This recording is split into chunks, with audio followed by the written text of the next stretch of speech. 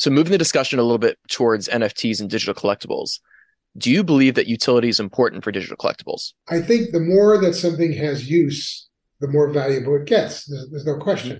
You have it's like the old Swiss Army knife compared to the one blade pocket knife, right? Right. Now, Swiss Army knife had more value. You have NFTs that have a backbone of digital currency. In some cases, it's the reason why people went into NFTs because they were interested in the digital universe or the digital coin realm.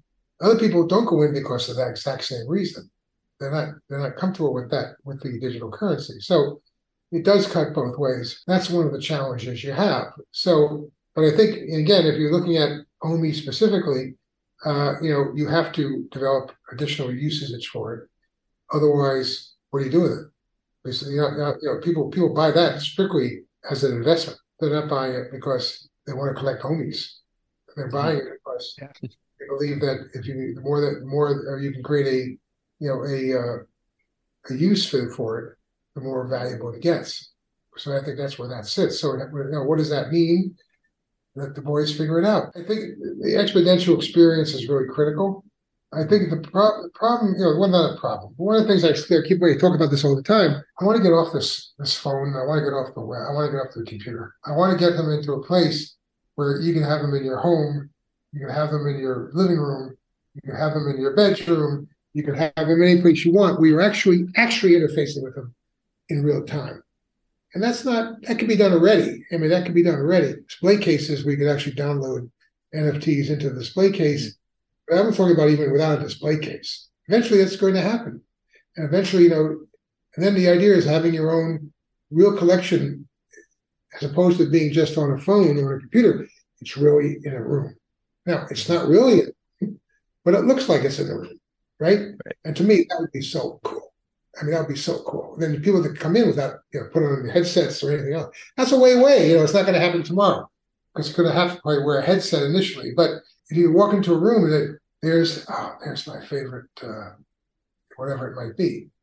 There's a Tyrannosaurus Rex I just bought. It's scaled, to where it should be. And then also again, then you can then interface with that environment. You can do all kinds of things with that environment. And I think that's where this thing is going to go. I think especially Web3, that's where it's going to go. And where you walk into a store, but I don't think you walk. But I'm not so sure yet about being an avatar. I mean, I like the idea of you walk in the store because it's you. You Yeah. walk into a store, and the store is in your living room or in your backyard, and you do whatever you do in a store, but you're doing it in a environment that is totally digital, but yet it appears to be a real time environment. I think that's where it's going to go. I'm not sure it's there yet. I'm not sure that the right play pattern is there. I think the only play pattern you can worry about right now is getting it more, getting more play pattern and more interface with the owners and with other people. That's what Yeah. you get that part of it done.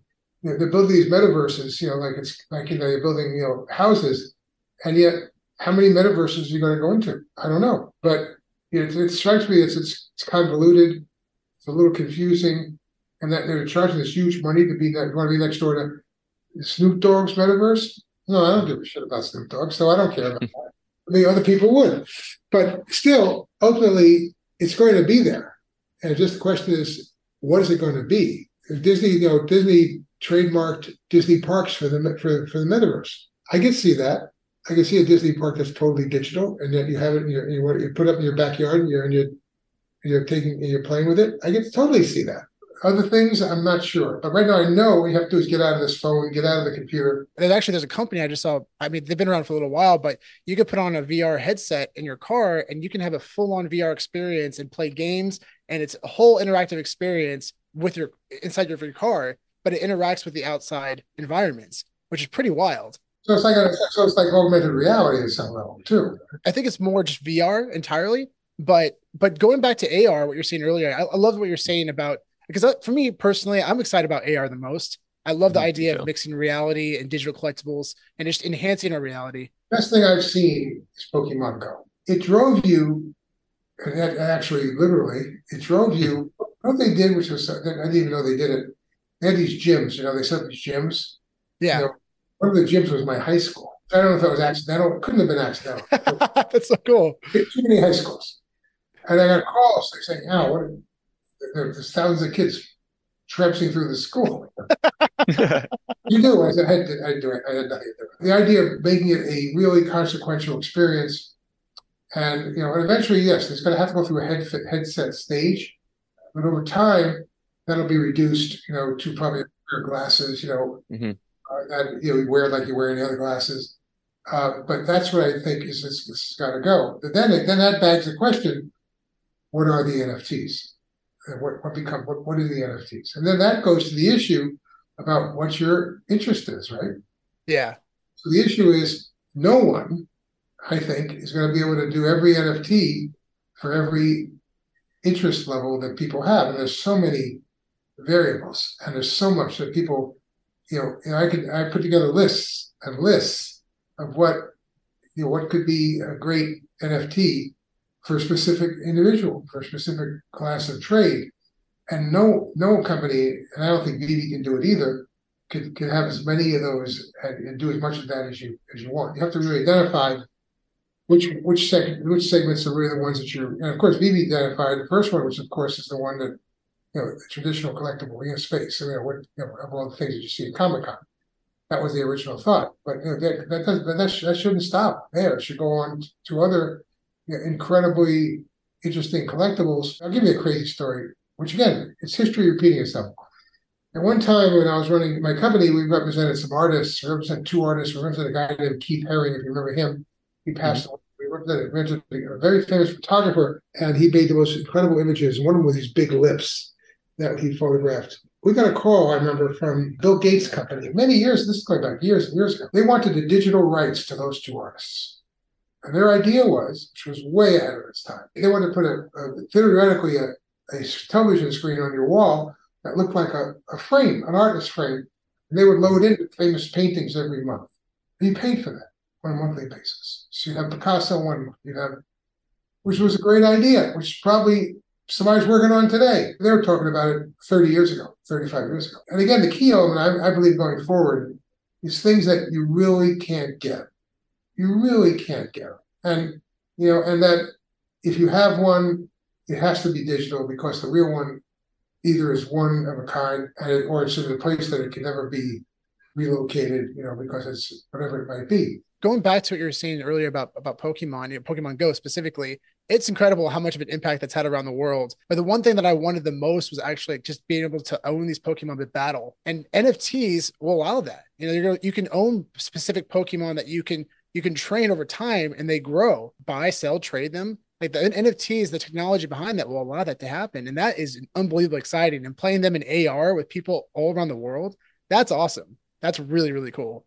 Oh, you have that, look at, some of the games that, that are selling a lot of in-house, internal, well, not Minecraft. What's that big battle game? Fortnite? Fortnite, of course, yeah. NFTs got to get into the video game side. They will. Yeah. There's going to be a gambling component on this at some point. I don't know where it's coming from. It requires a lot of legalities to stop, but you're going to see it. Mm-hmm. You're going to see it.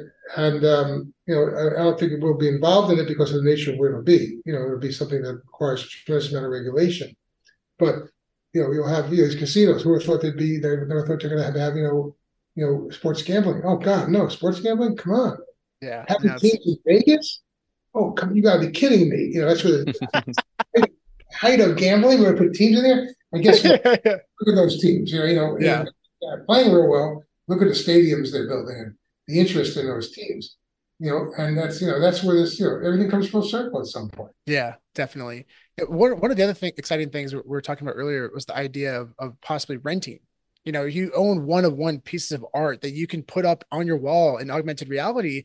If somebody wants to have a party or an event, they want to showcase that artwork and rent it from you, they can do that through this kind of technology, specifically on Vivi.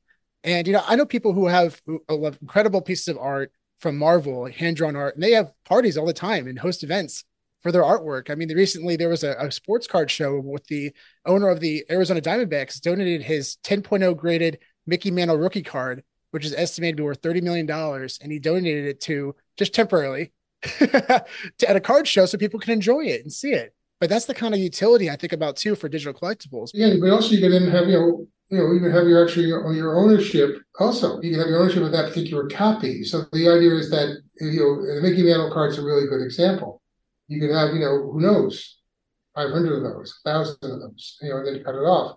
But then the authenticity is construed by the original owner, who knows that it's legitimate because it's got provenance, and then you have one of them.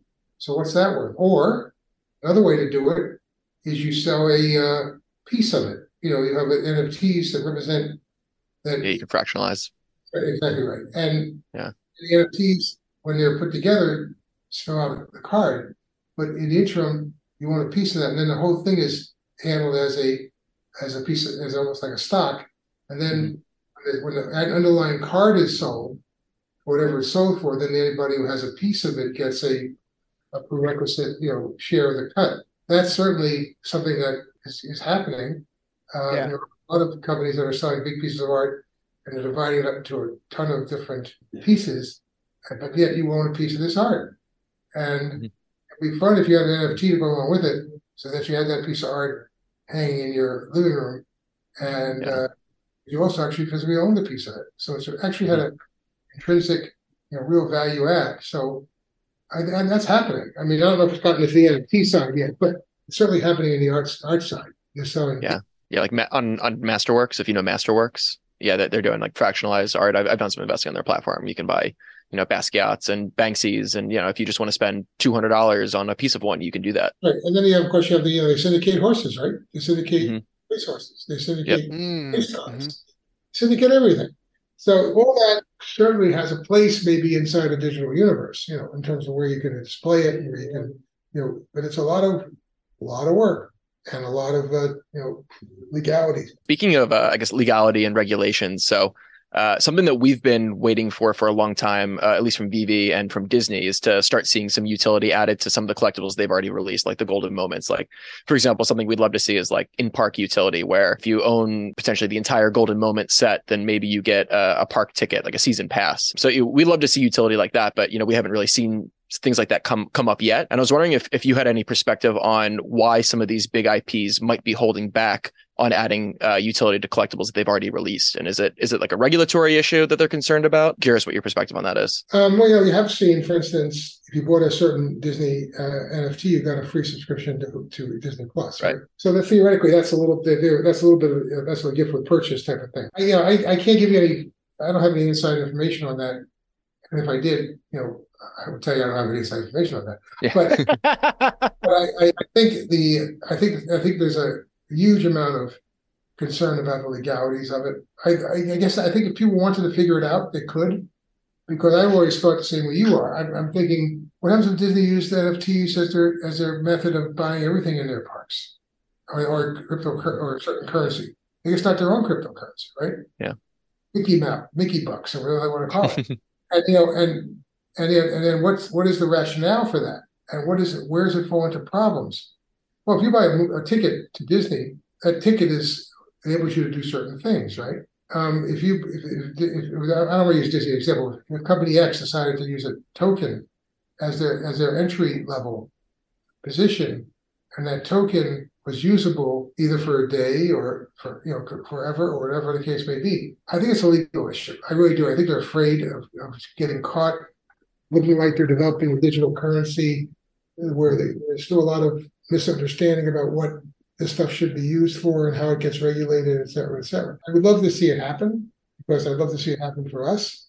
But I think, again, I don't know for a fact, but I think that there's a lot of issues to be, construed that are not adjudicated yet sufficiently to allow somebody that has a huge consequence. It's definitely probably not something you want to rush into. I mean, the space is so new, we're figuring it all out. So I'm sure they're thinking about it, but it's definitely, it's something that they're not like pushing forward. There's so many ways you can play this, but I was always hopeful that somebody would figure it out, and use it in a way that would copy what token is, but have figured out what all the pitfalls are and what all the, problems are that create the problem in using it regularly. I'm not smart enough to know. There's so many issues, especially by country too. The countries True. are all Right. developing their own laws in regard to NFTs and in regard to cryptocurrency, and you have to also migrate, all those laws into your own thought process. So, yike! I think what you did hit on the head. I think, and I don't like to say, I don't want to use the term NFTs. Get rid of that term. Digital collectibles. We should have all kinds of promotional opportunities around digital collectibles, like you do with anything else. You buy something, you buy a digital collectible, you get this. You get the digital collectible. I think there's a huge opportunity in promotional business and advertising that we haven't even. How many things do you get? How many promotions are there that you see every day where you buy something, you get something else? I think there's a slew of that stuff. And that wouldn't fall into a digital currency realm. It's just a swap, right? I think there's something really there. Somebody's going to really latch on to that. Like for instance, we did a Pokemon Go. Instead of dropping Pokemon, you drop Coca-Cola cans. You find a Coca-Cola can, pick up the can, take it to the store, get a free Coca-Cola. I know it's being done. I know it's going to happen. That to me is really an interesting, compendium about how this works. Digital collectibles are going to have to be also promotional vehicles. And that's where the real money is, probably, besides the value of the digital collectible, which could be interesting. Yeah. And I'm so glad that you brought that up, Al, because for us, the biggest reason why we're such advocates for specifically like the gold moments as an example, it's in connecting that to the Disney parks, adding utility to those collectibles, because it advertises the entire space. People who don't understand Web3, who don't understand NFTs. And if you tell them you own this, you get special perks at the parks or special perks to other events or anything else that's related to Disney. It's connected to things that they already understand, they love, which eases them into the Web3 space, which I think is amazing. Right. And I think the other side of it is that there has to be a connection. People are they always look for a deal, right?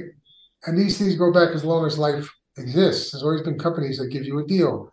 And when you think about, what they were, coupons, right? What were coupons? Remember, you're too young, but S&H had a green stamp book. And you walked into a store and you got green stamps and you filled up your book and you could turn it in for a prize. It's all the same. It's just the technology changes. But the ultimate outcome of it is going to be the same thing, right? I want experiences. I want you to believe that what drives us as a race is one thing that drives us. It's status. That's it. It's not so much money, status. That's why you have these influencers. And so one of the things that gives you status is showing off what you have. Why do people buy expensive cars? Why do people buy expensive watches? If there was nobody else to show it to, they wouldn't buy it. So it's the same thing with NFTs. It's the same thing. You want to show them off. And you have to go right and say, look what I got. I got to go, look what I got. So I think that ability to show them off, that ability to have other people enjoy them and tell you how smart you are, that's what really people are, looking for. And we haven't been able to deliver that yet. But I think eventually we will. And the more you do that, the more that people will consistently be not judging them just on the intrinsic value, but also on the value they have in terms of helping to increase their status in their social sphere. That's really kind of an interesting, thing. How many times you go to somebody's house? Let me show you something. Yeah.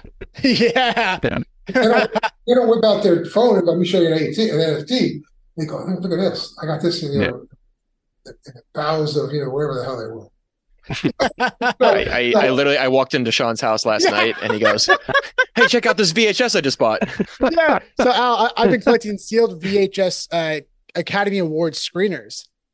From the So I've been collecting this So yesterday Spencer came over and I had to show him all these new Academy Awards screeners that I purchased recently. That's fantastic. I think that's the rubber meets the road, so to speak. And the more outrageous we can get, the more we will sell.